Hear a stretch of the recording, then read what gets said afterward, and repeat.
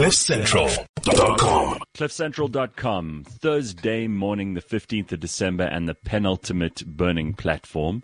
It's going to be a show, the best of the burning platform, next Thursday, so I'm looking forward to that. But here he is with his sunglasses on, looking like he's just stepped out of the ANC's NEC.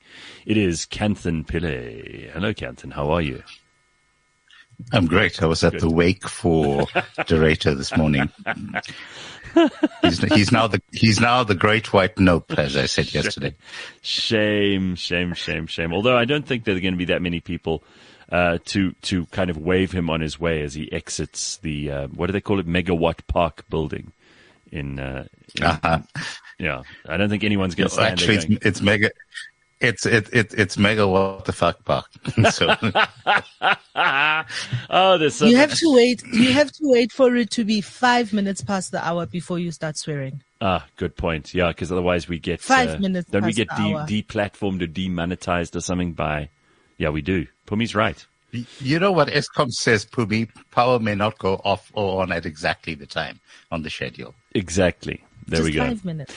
5 minutes. So did you see? Can you start with a little bit of decorum? Well, let's start with some decorum. Let's go to one of our favorite ministers who tweeted about Andre de Ruyter leaving Eskom. Here's what he had to say. Here's This must be in bucks. Yeah, correct. It can only He says, Eskom CEO resignation give us an opportunity to get a well-informed person about Eskom challenges. Great news indeed. The scariest thing about this tweet, which is so stupid and incompetent and fraudulent, is that there are 2,000, and this is as of just now, 2,484 people who liked it. I want to meet those people. And that would be interesting. You know, do you think some of his best friends are bots, guys? Can we just That's true. This? By the way, those bots were going crazy for Nkosazana Dlamini Zuma, huh? It's interesting.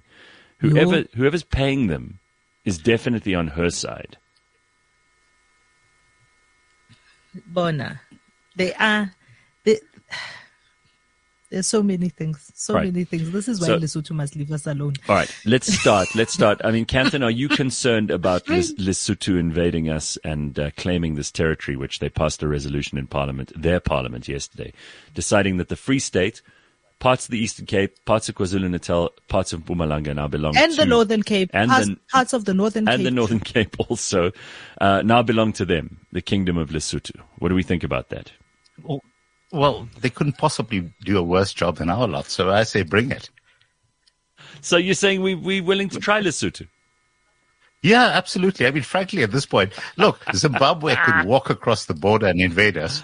We have the most incompetent military in the world. We've spoken about this on the show before.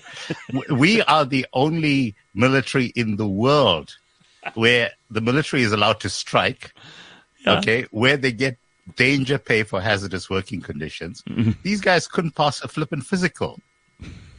Hey. What? I'm not fat shaming. Cut it out. I speaking of fat shaming, I was at another thing, and the former head of the army, General Shokwe, was there. Solly's still alive. I was flabbergasted at his flubber.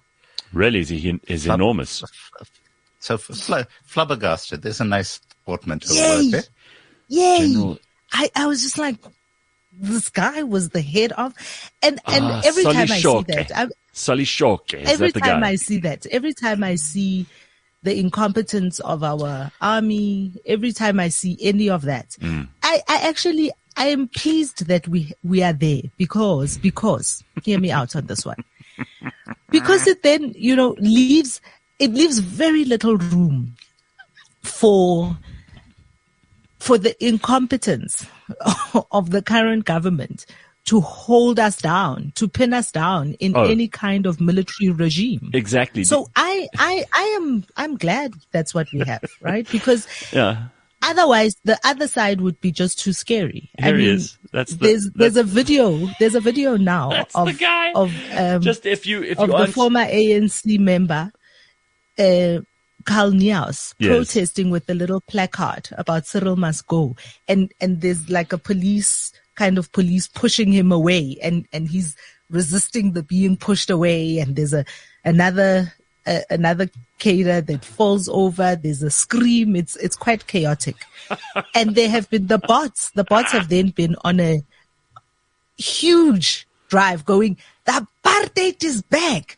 The police brutality. And I'm just like, y'all know nothing. It's so, you're right. It's so incompetent. Listen, look, here's the general I think you mentioned. So if you're on YouTube, you'll be able to see. This is him, General Shaw. He's much bigger than this now that he's retired. So this guy, he was head of our army. Am I right? Yeah, he's bigger than this now. He was quite big. Maybe the picture, I don't know. I don't know if that's the same guy. That's all I could find. It is the same guy. Look, someone was crunching the numbers recently, and it turns out that we've got something like 400 generals really in our army. Really? And by contrast, India, which is now the world's most populous country, close to 1.5 billion people, sits with something like 72 generals. And they often say the Indian military is one of the best in the world. And don't they use the term too many chiefs and not enough Indians? That's extra funny. All right, you guys are making me laugh too much this morning. Is that term still allowed? I think so. But let's actually talk. It's the silly season, Gareth. It's so silly. When we talk about these serious things, we've got to take the piss. Because it's frankly, it's the only way as South Africans that we actually manage to cope with all of this stuff. It's unbelievable. There were quite a number of generals at this event that I was at. It was quite scary. But also kind of it really does give me heart that we don't have. I agree with you. Any prospect of any kind of military. There'll be no coup d'état or military junta in this country, right? That's impossible because these guys will fall over their own. Even if you see Lindiwe Sisulu in her military fades and her like high-heeled Converse military, no chance boots. You know what what would probably happen. Is that the military, if they did decide to arrange a coup, their vehicles would break down on the way to the Union buildings or whatever. It would just be a hilarious disaster. So I had no idea we have so many generals in this country. We have learned something already this morning.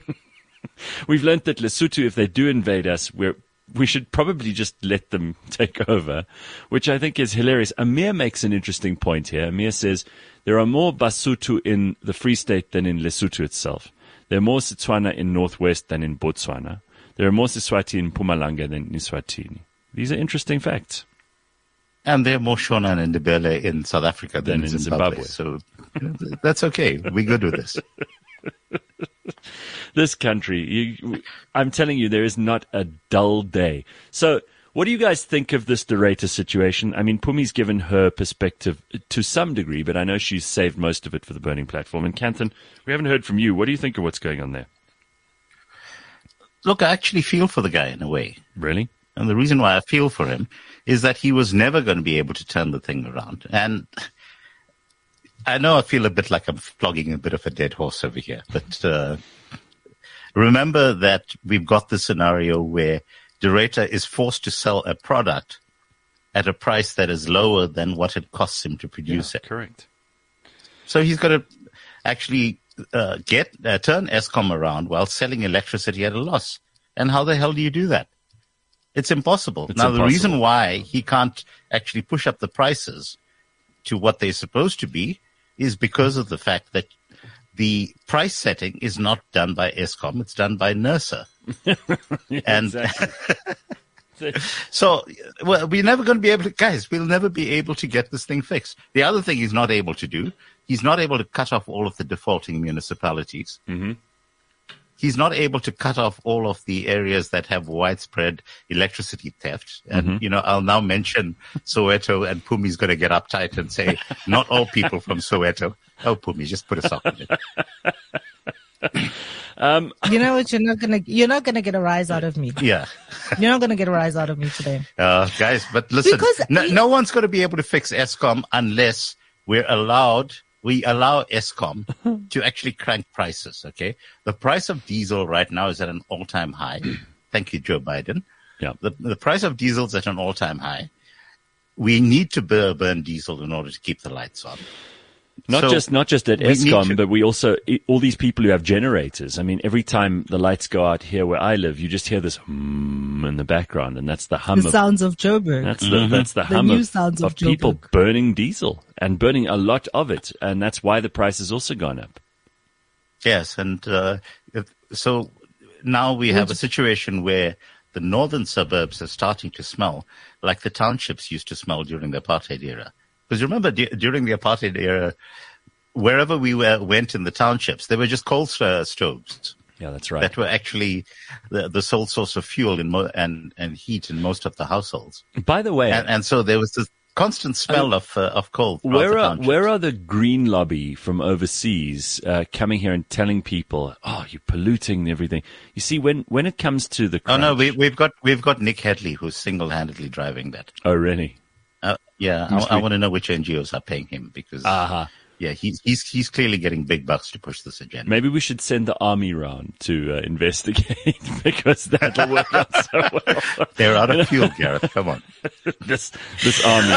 Which, speaking of fuel, brings us. Did you see the video of your venerable finance minister at the Salga? Presentation. Local government. Enoch Godongwana. What is he doing? What was he doing at Enoch Selga? Godongwana. Just waxing lyrical about all of the things that are the problem. Also, I don't know, everybody, are they really disciplined members of the movement? Talking about Gwede Mantashe saying the Ruyter doesn't want to buy fuel. He's got fuel. Gwede has got fuel. You know, I told him that I've got fuel here at Petro SA for him, but they don't want to pay for this fuel. And oh my God, a supposed phone conversation where Cyril Ramaphosa phoned Enoch to say, when the announcement of the stage 6, phoned Enoch to say, Yintoni lekaka. And I was like, everybody, like, yes, this is him, but this is not at the Salga presentation. But again, it was at every single turn.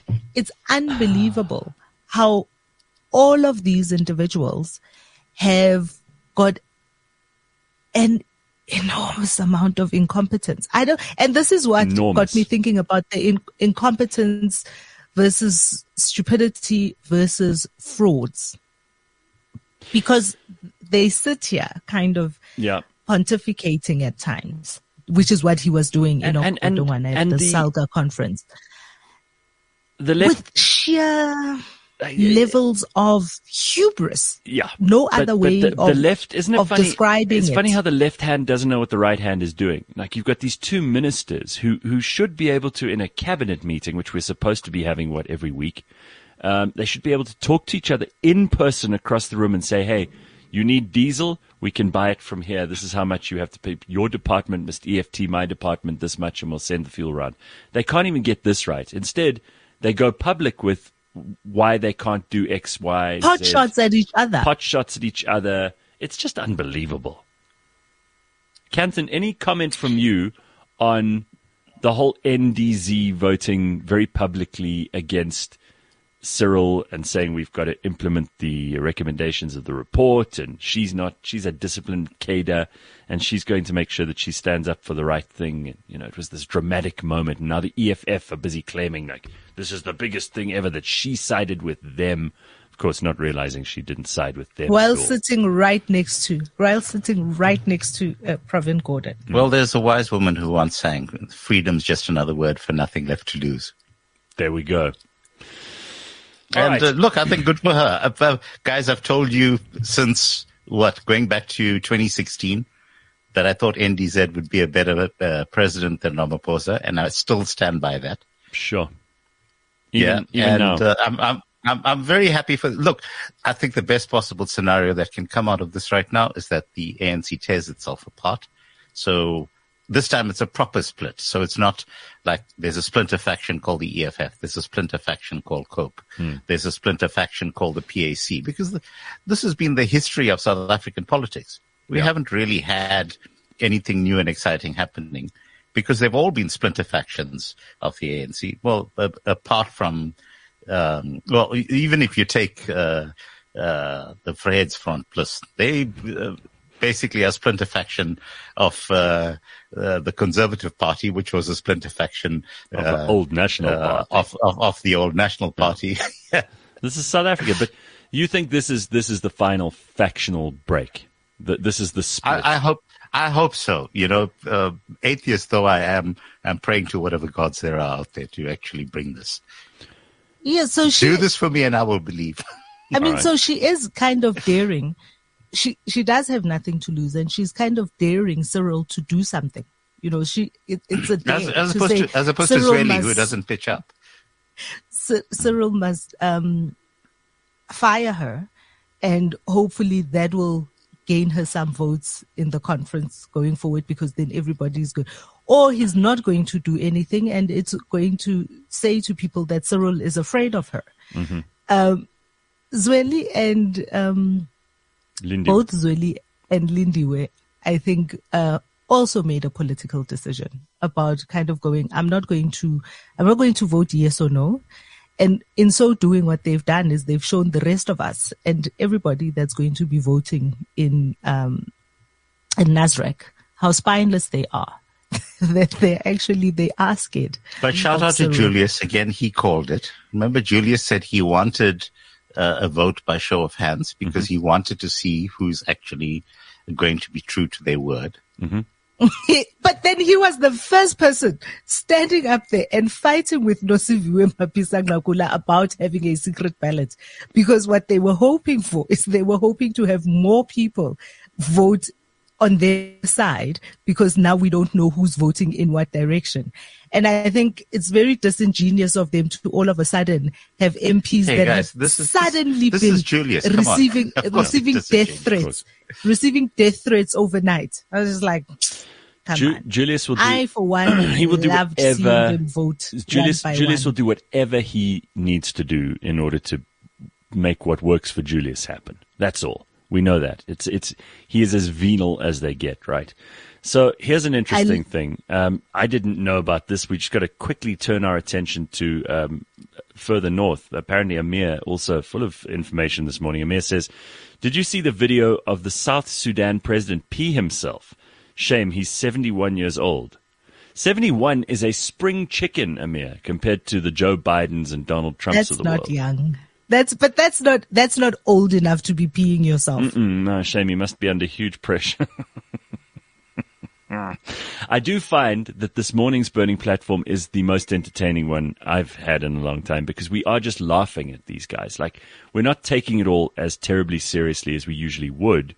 And maybe it is just silly season, but you know, I look at these generals that we were talking about earlier. I look at Enoch Godongwana in his hat. I look at Bheki Cele in his hat. I see Nkosazana Dlamini Zuma, like, you know, daring Cyril, as you put it, Pumi.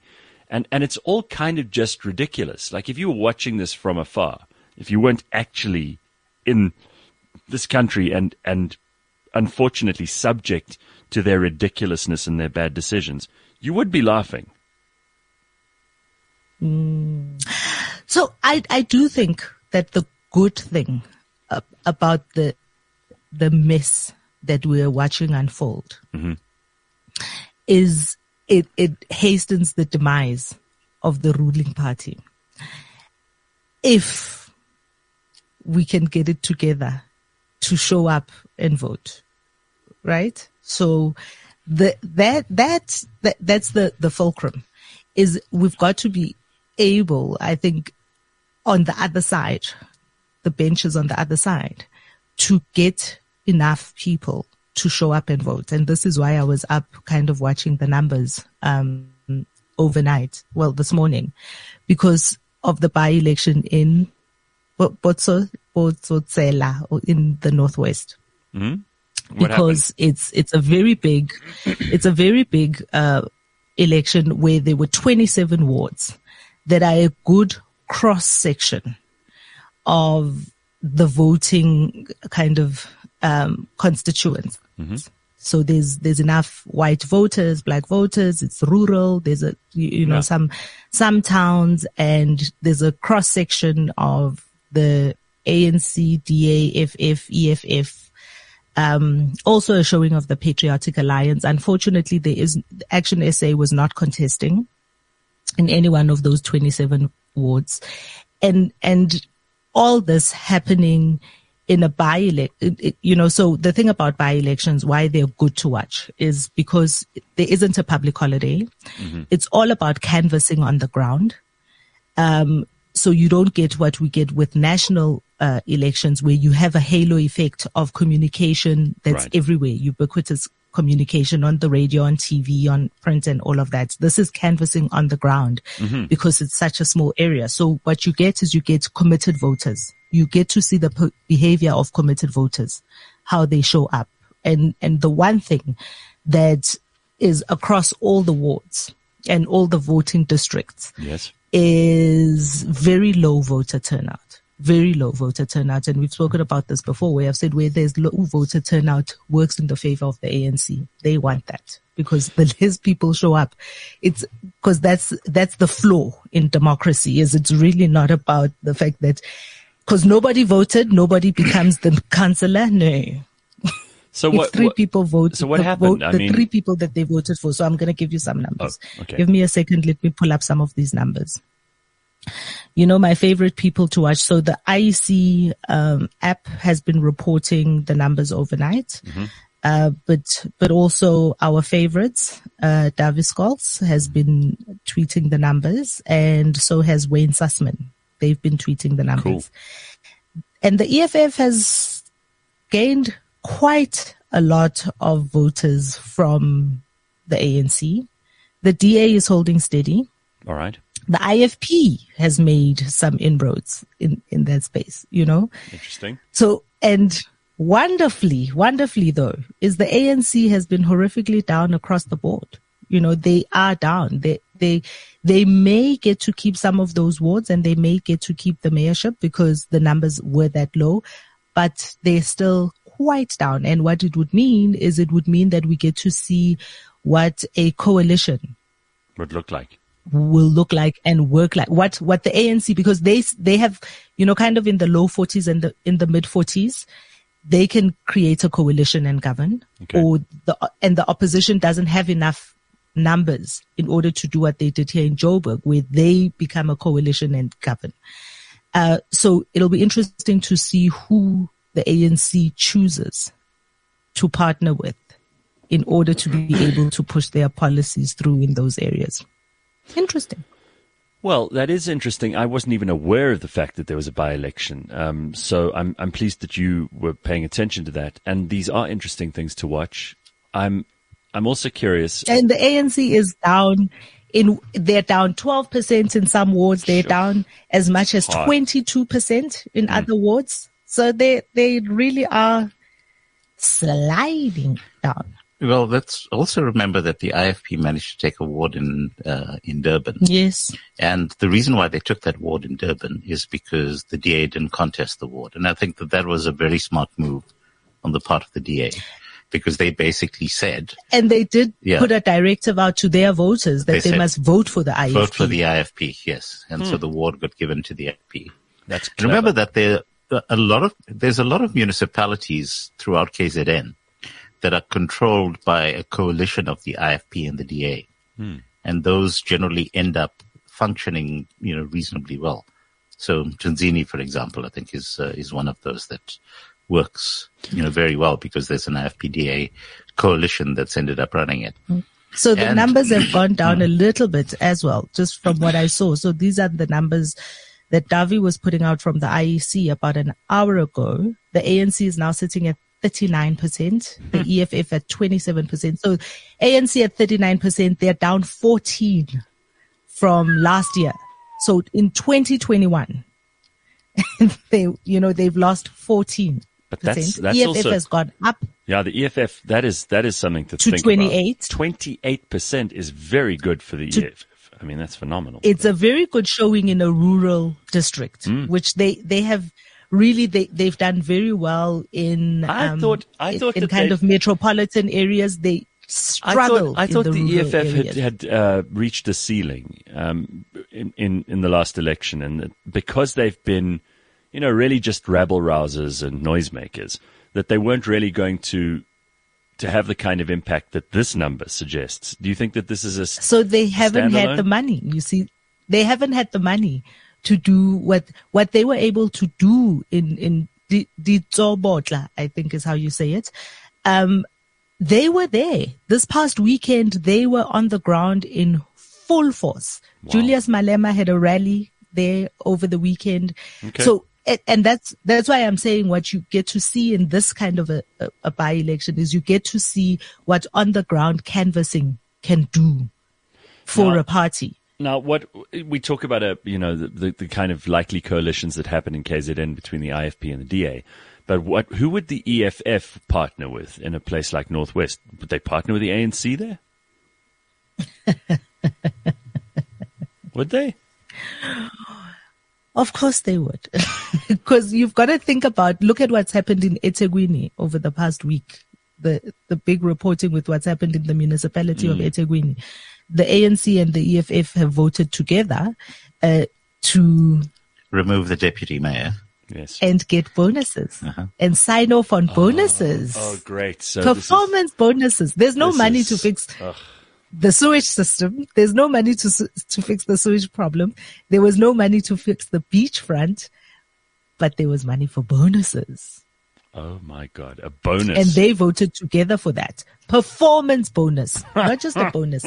Performance bonus. My laughter just dried up. I don't know about you guys, but I was having a lot of fun before that came up. Now I'm annoyed. So what do we think of when we look back on this year in particular? There's quite a lot of history here, and you've already mentioned Davy and Wayne, who've been on the show. We've had members of various political parties join us. We've spoken to people who are activists on the ground. Last week we spoke to Magda, who represents kind of a business point of view. Out of all these people that we've spoken to this year, it's interesting to me that we reach out to everybody. Like, we've tried with the ANC from day one, and the only guy who eventually did come on was Dada Morero. Remember this year. And Dada was, of course, running then for his position in Gauteng and in Johannesburg. Regional chairperson. Correct. And he managed for a little while to have ousted Mpopalatse, who was also a guest on the show. But other than him, these ANC guys just don't want to talk to anybody, and they don't want to be asked any questions in an interview because every question is going to make them look terrible. So instead, they just avoid this stuff. I mean, you don't even see them doing interviews on the SABC anymore. It's one thing avoiding conversations with us. It's another thing avoiding conversations with the voters. I think, Pumi, you nailed it in terms of why the EFF has been making those inroads, because they've actually been on the ground talking to voters. Well, the ANC have just kind of been, twiddling their thumbs and trying to see what happens in terms of the leadership race. Yeah, well, they're completely distracted in fighting each other. One of the things that kind of the open voting in Parliament also shows us is that, and this is the video that somebody compiled. I don't remember who compiled it. A video contrasting Nkosazana Dlamini Zuma talking about voting against the removal of President Zuma all those many years ago, and how it shows a lack of discipline from the comrades. If the decision has been taken collectively at the NEC that this is the party line, to go against the party line shows a lack of discipline. And yet here she stands 4 or 5 years later, voting against the party line and calling herself disciplined because of doing that. Again, hypocrisy, right? Absolutely. But what that also shows us is that because they are so distracted, and what going into getting ready for 2024 is that they're not going to get it together. Even coming out of this conference, they're not going to get it together to be able to have a single collective message going into 2024. Again, that's a good thing for us. It's a good thing for us. It's a good thing for the opposition. Well, guys, there's been some good stuff this year, though, hasn't there? Let's talk about the good stuff. You start, Kanthan. I'll stop nonsense. You start some nonsense. Let's go. Okay, let's talk about Chris Pappas. Oh yeah. Okay. Okay. I think that is the good news story of the year. where you've had this guy who's been able to take municipality, right? The Umgeni municipality, which has Howick at its epicenter. It's able to take a failed municipality, turn it around, pay off its debts, inculcate a culture of payment among the people of that municipality. And now he's able to tweet that, if people are hot and bothered, they can come and swim in the public pools. 2 rand for adults, 1 rand for kids, and everything's brilliantly well maintained. I think this is a sign of the future. It shows what happens when the DA allows people on the ground to actually do stuff and just stop this bloody pontificating. So, it's the kind of stuff that used to quietly happen behind the scenes in Cape Town. Now, of course, you've got, the likes of Jordan Hill-Lewis, you've got the likes of Steenhuisen, and they all come out and do public posturing on stuff that has nothing to do with average South Africans. I mean, they talk about Zimbabwe, they talk about Ukraine, and frankly, guys, no one gives a shit. No. I think people in this country want to see the type of stuff that Papas has been doing. Which is hard work, and it's not glamorous. It's not exciting. It's not what politicians love to do because they like to grandstand, all of them. And this guy's actually getting his hands dirty. Yes. So I'd like to see a scenario where these guys just end up, shutting the fuck up about everything that's not core to actual delivery of services in the country. So don't start whining on about climate change. Don't start, just ensure that electricity gets delivered, ensure that the roads get fixed, that the traffic lights are working, that the potholes are filled up. Yeah. And guess what? People will actually then be enthusiastic about getting out and voting for you guys instead of posturing. So I think, Papas is something that kind of gives me hope. I want to see a scenario where there are more people that are being trotted out by the DA, especially, who are in a position to do that type of stuff. But I also want to see more strategic thinking, like the stuff that went down in eThekwini this week, where you actually had the DA saying, all right, we're going to negotiate behind the scenes with the IFP. We're going to allow them to take out the ANC in this particular case. And we're actually going to tell our voters, here's what we're trying to do. As opposed to what historically has been the case, that people turn around and say, well, we have to go and contest every single ward on the ground because that's the way things work. But we also need to take another view that if the ANC ends up splitting, the DA is going to have to work with the ANC, with one of the factions, because that's the only way the country is going to run. And so all of the posturing that goes on right now about, we're never going to work with the ANC. No, actually, they need to be shifting the discussion. It's got to be pragmatic. They need to say, they got to say when the ANC is in a minority, then we will actually vote with them on issues that actually fulfill the interests of our voters. Well, so this is exactly what this scenarios that the Brenthurst Foundation has put out. So they do quite a lot of kind of this strategic thinking and strategic planning and what options we have going forward. And they kind of did surveys. So they did surveys, I think telephonic surveys and sampling across the country on what voters think about coalitions and what voters think about 2024 and how coalitions could shift the way that South Africa is going. Because we are all in agreement that whether it's the Ruyter at Eskom or not, the problems at Eskom drag the country down. Inflation drags the country down. The infighting, the looting, all the crime that's out of control, all of those things drag the country down. So what do we need to do in order to turn things around? And I do agree with you, Kanthan, that I think Papas in the Umgeni municipality has been a breath of fresh air and quite amazing to watch as he worked. And looking at these scenarios and what they do, the scenario thing is it's always 4 scenarios, and they've called it the good, the bad, and the ugly. And it is all about coalitions. The way that they have framed this and looked at it and we will have a more in-depth conversation with Greg Mills. I think Dory's trying to get Greg on in the new year. He couldn't join us today.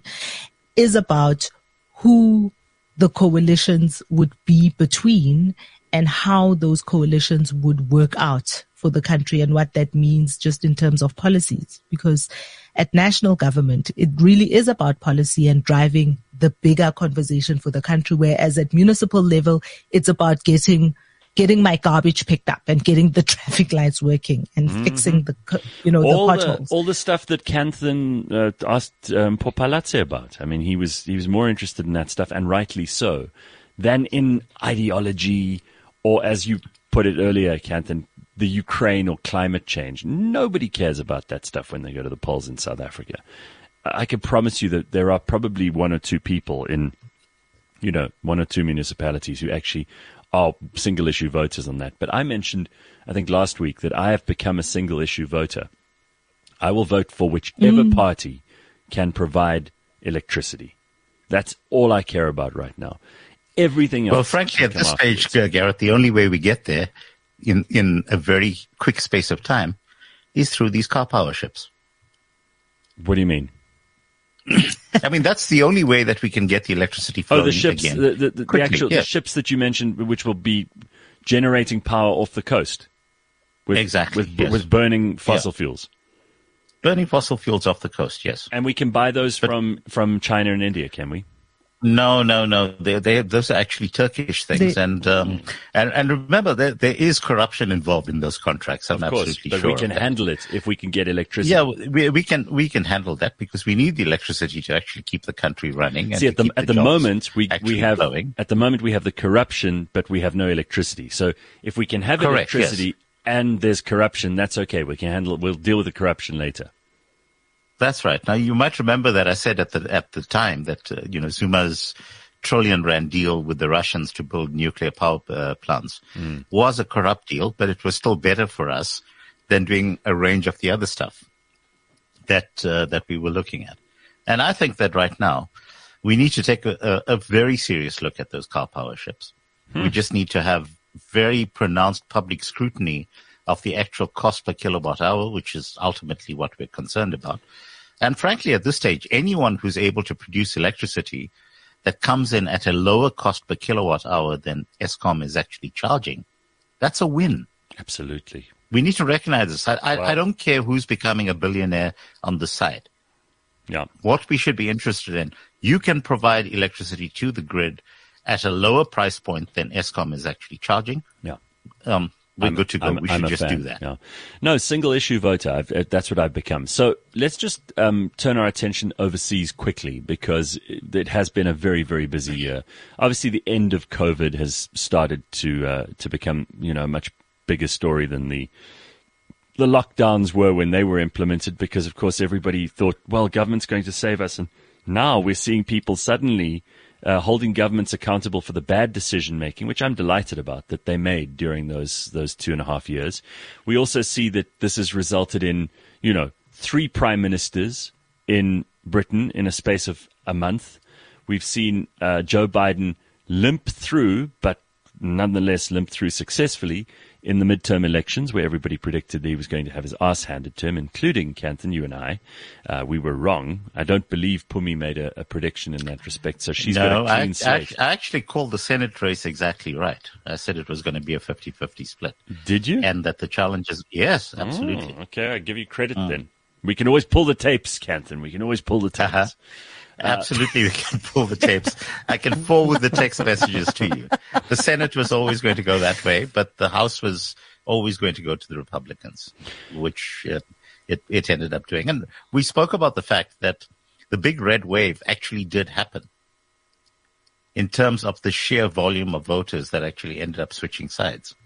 But enough of the US. It's getting kind of okay. So let's turn our attention elsewhere then, because there was plenty. Right now, the big thing that's happening is Kosovo. Yeah. So Kosovo, apparently we're not allowed to have diplomatic relations with Kosovo because they're not a country because they're not recognized by the UN. There are 4 countries in the EU that don't recognize Kosovo. Does this go all the way back to the breakdown of Yugoslavia? Well, this goes back to the bombing of Belgrade, which was circa 99, as I recall, because it was part of the constant expansion of NATO. But effectively, you had, I think it was Bill Clinton at the time who went in and actually bombed Belgrade, and carved out this state that, like I said, there are countries within the EU that don't recognize Kosovo. At the same time, the EU is saying that they're allowing Kosovo to apply for membership. I need to understand a few things here. So let me ask a question, if you don't mind. What I know about the original breakup of post-Tito Yugoslavia is that Croatia was a country for Catholic Yugoslavs or for Catholic. They're essentially there isn't much of an ethnic difference between Serbs and Croats. It's their religious difference. Serbians are Eastern Orthodox. Croats are Catholic. Bosnia-Herzegovina, as it was at the time, was a carve-out for Muslims in that area. Is that correct? And then, that's pretty much the narrative in terms of how. And then, what is Kosovo, and how does that fit into this? Is there an ethnic? Is there a religious? Is there a political difference? Well, the problem that we have in Kosovo right now, you see, in terms of what is supposed to be happening in Kosovo, it is supposed to be having self-governing status as part of Serbia, which is very similar to the scenario that we had in Ukraine, where you had the Donbas regions were supposed to be self-governing within the borders of Ukraine. But in fact, what has happened is that you've had constant pressure on the part of NATO to effectively end up, shall we say, allowing the majority, the minorities in those areas to end up being subjugated by the majority government of the area. So take Ukraine as a very specific example. Obviously the majority of the country is Ukrainian speaking, but in the Donbas region, the majority of the people happen to be Russian speaking, but you have policies that get imposed at a national level that then end up, effectively causing people to get very pissed off.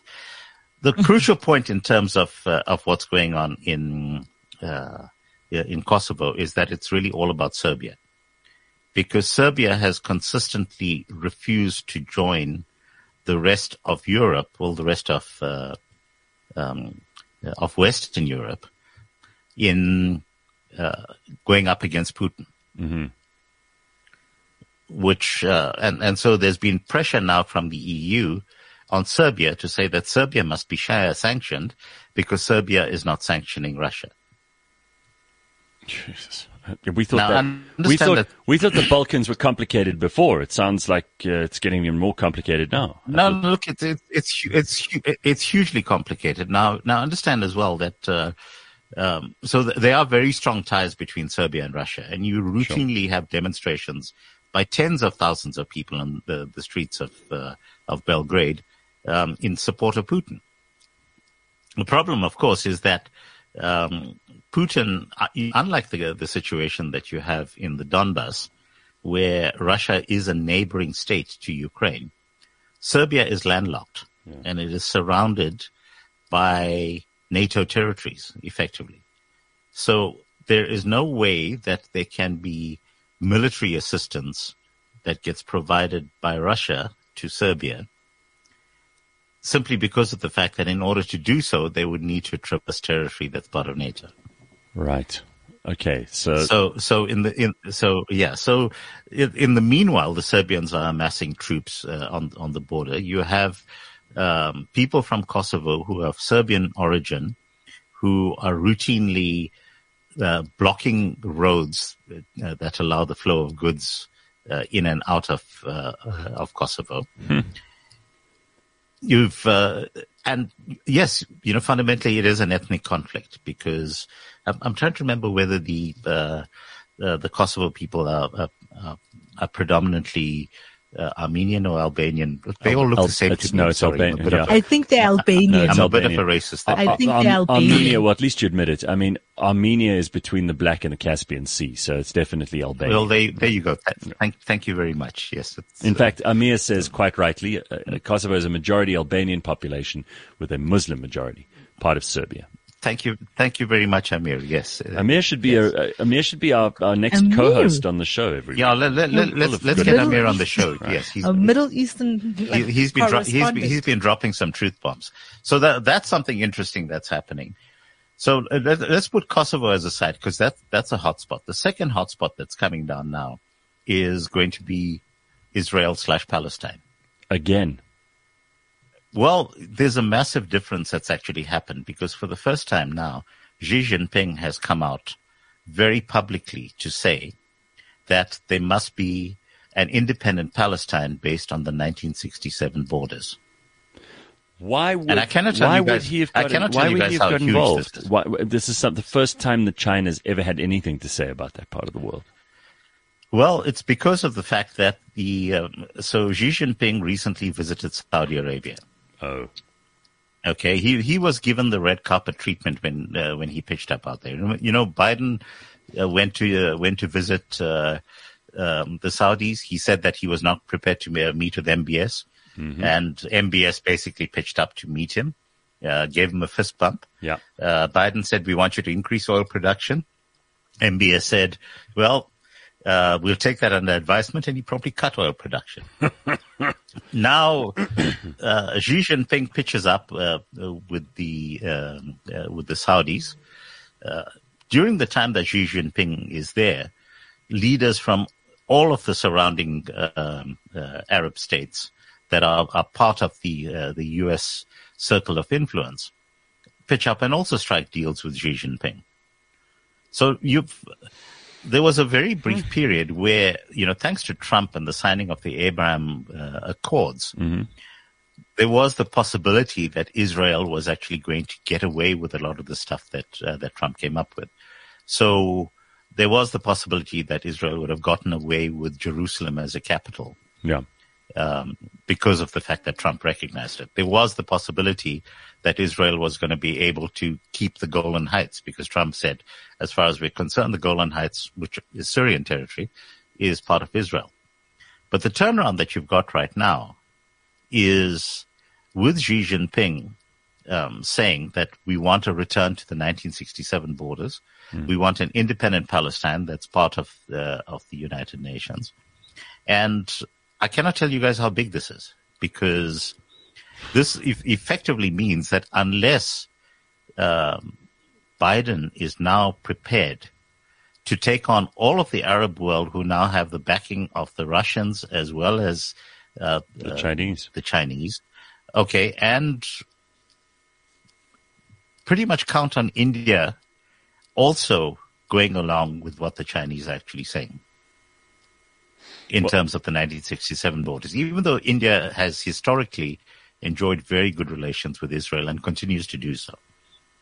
I thought that Israel was moving to a much more kind of friendly working relationship with places like Saudi Arabia. Was that just a that was during the Trump era? Yeah, was during the Trump era. Remember that Trump managed to very successfully decouple the question of Palestine itself, from Israel's relationship with the rest of the Arab states.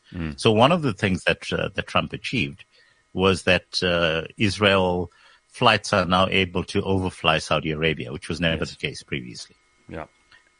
So there were all of these things that Trump actually and open diplomatic relations between Israel and the UAE. I think Qatar. Oman, so, a general kind of cooling of what has been a very, very tense and ongoing argument since, the establishment of the State of Israel. Sure. But China, as you point out, has never really got involved in this until now. And I'm wondering what the carrot and the stick are here.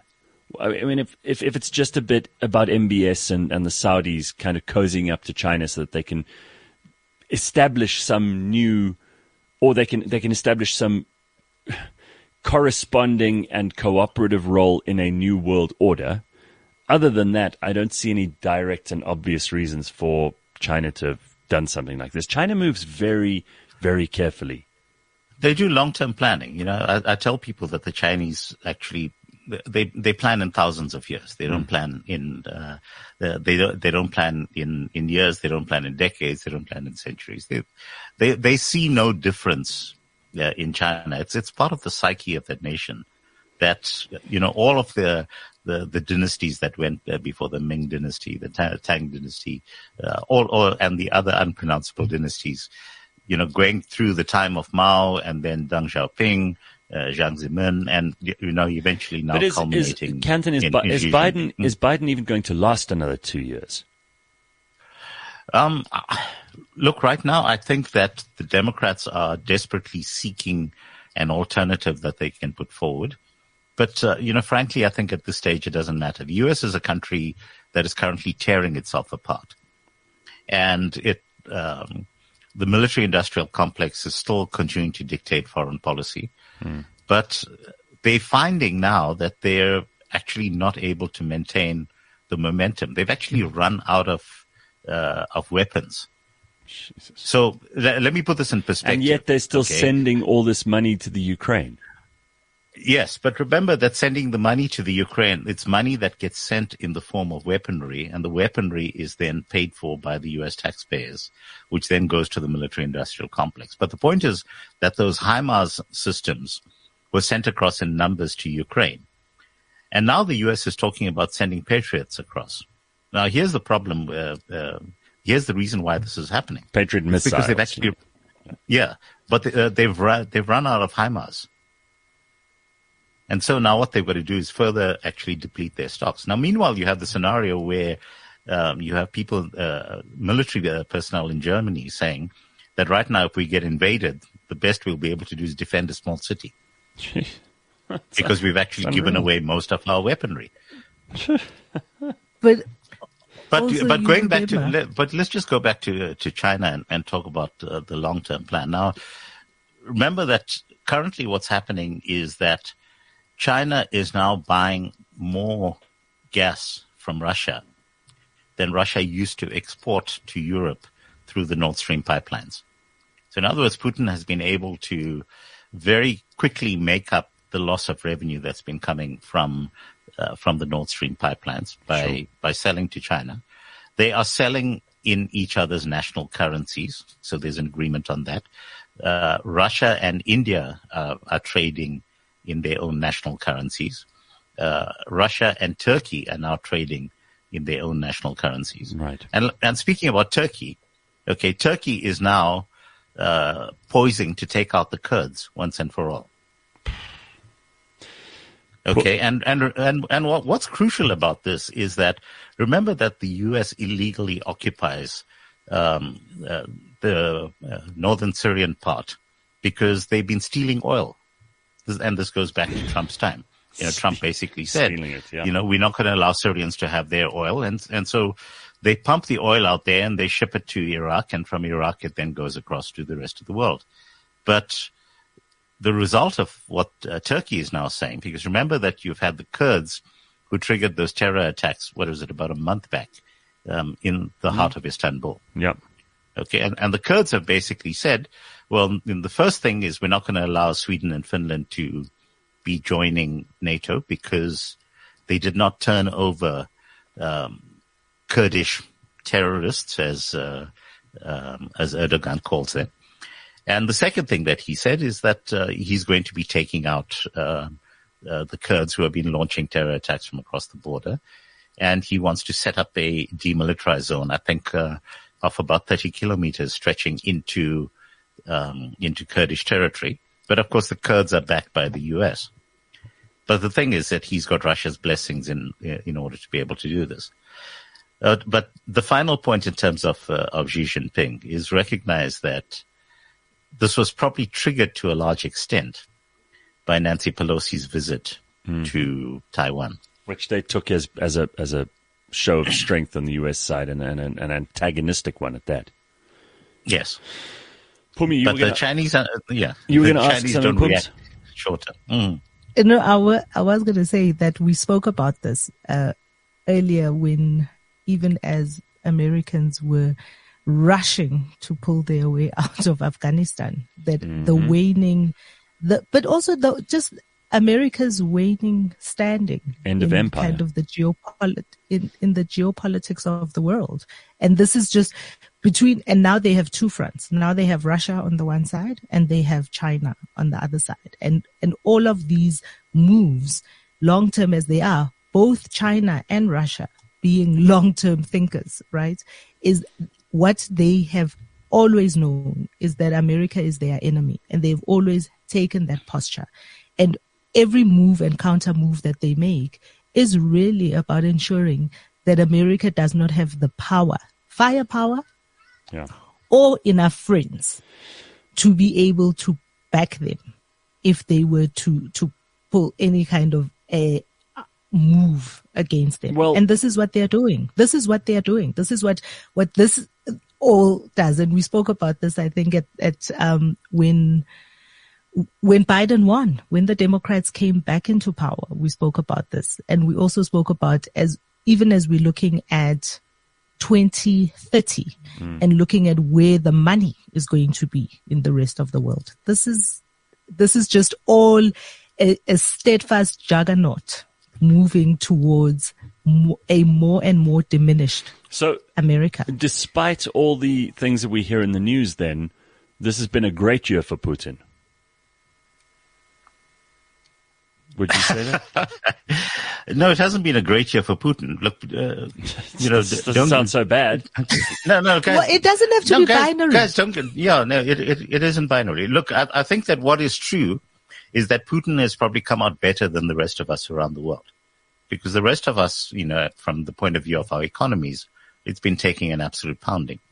But certainly Putin has managed to sit this one out. I mean, look, the Russians right now, they've probably lost, I would say at least 80 to 90,000 troops thus far in this conflict.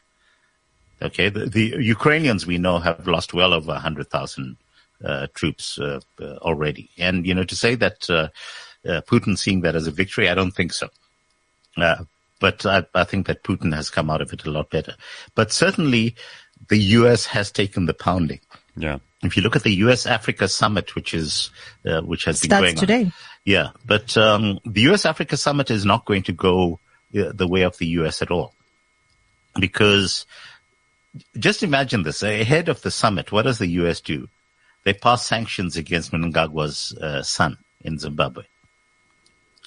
Now, you're trying to persuade the leaders of all of Africa's countries to come on side, but at the same time, you effectively performing an extrajudicial execution against a country in Africa. So already you've got all of these protests that are happening now around the U.S.'s role in Africa.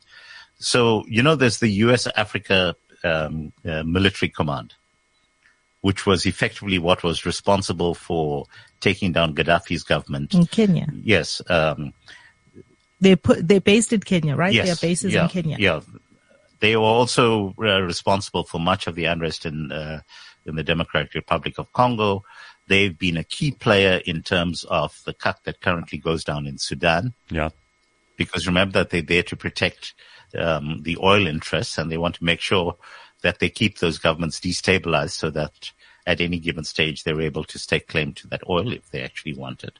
And you've now, on the first point is that you've got Kagame, who is now turning around and saying to the U.S. head of the summit, don't tell us what to do.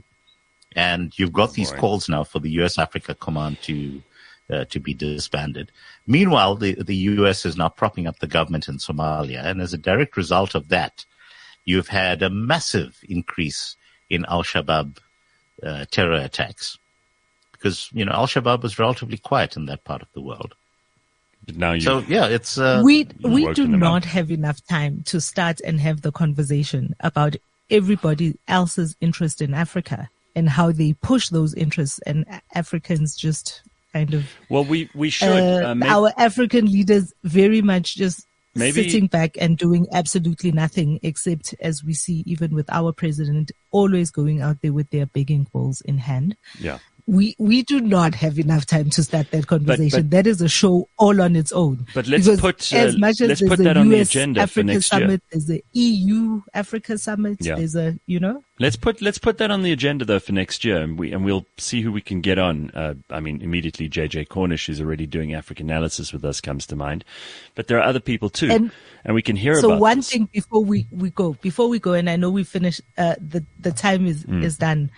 I do want to a little throwback to the early days of me on the burning platform, Iran.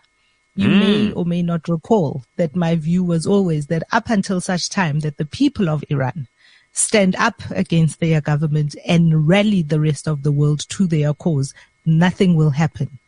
And yesterday, UN Women took a stand, and Iran has now two things. Iran has now been expelled for the rest of the term from the ESOC at the CSW in the UN. One. But also, South Africa abstained from that vote. 29-4, the expulsion of Iran. South Africa, one of 5 countries that abstained from the vote. Just putting it out there. So the moves, and now that the UN, the women in Iran and the people have stood up for themselves and are rallying the world to their cause, you see a change beginning to take place. Okay, we'll keep our eyes on that one too. Listen, there's a lot that we've tried to cover in this episode. There's still probably another 3 episodes we could do, but it is the last burning platform, the last live one of the year. We will have a best of, which will happen next Thursday. But Kanthan and Pumi, thank you both for your time today, and most especially thank you to you for joining us and for listening to the show. And we will see you next week. But there is no show tomorrow either, because tomorrow is a public holiday. So enjoy yourself. We will see you later. Bye, everybody. CliffCentral.com